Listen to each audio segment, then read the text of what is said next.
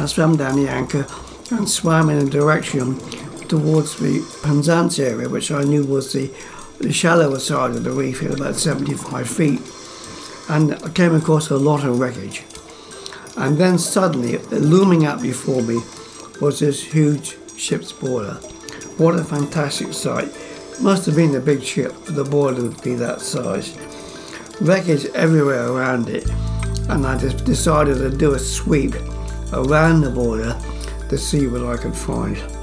Put on myself between pretty thick kelp, and next thing I knew, I bumped into something. I wasn't quite sure what it was. When I looked up and I found myself hanging beneath a gun.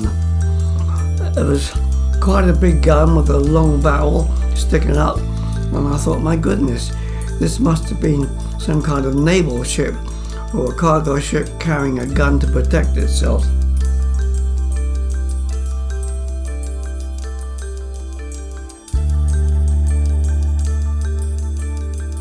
The Aquanaut Podcast will return after a short break, with a final 4 episodes, including diving on the dangerous Runnel Stone near Penzance, Cornwall.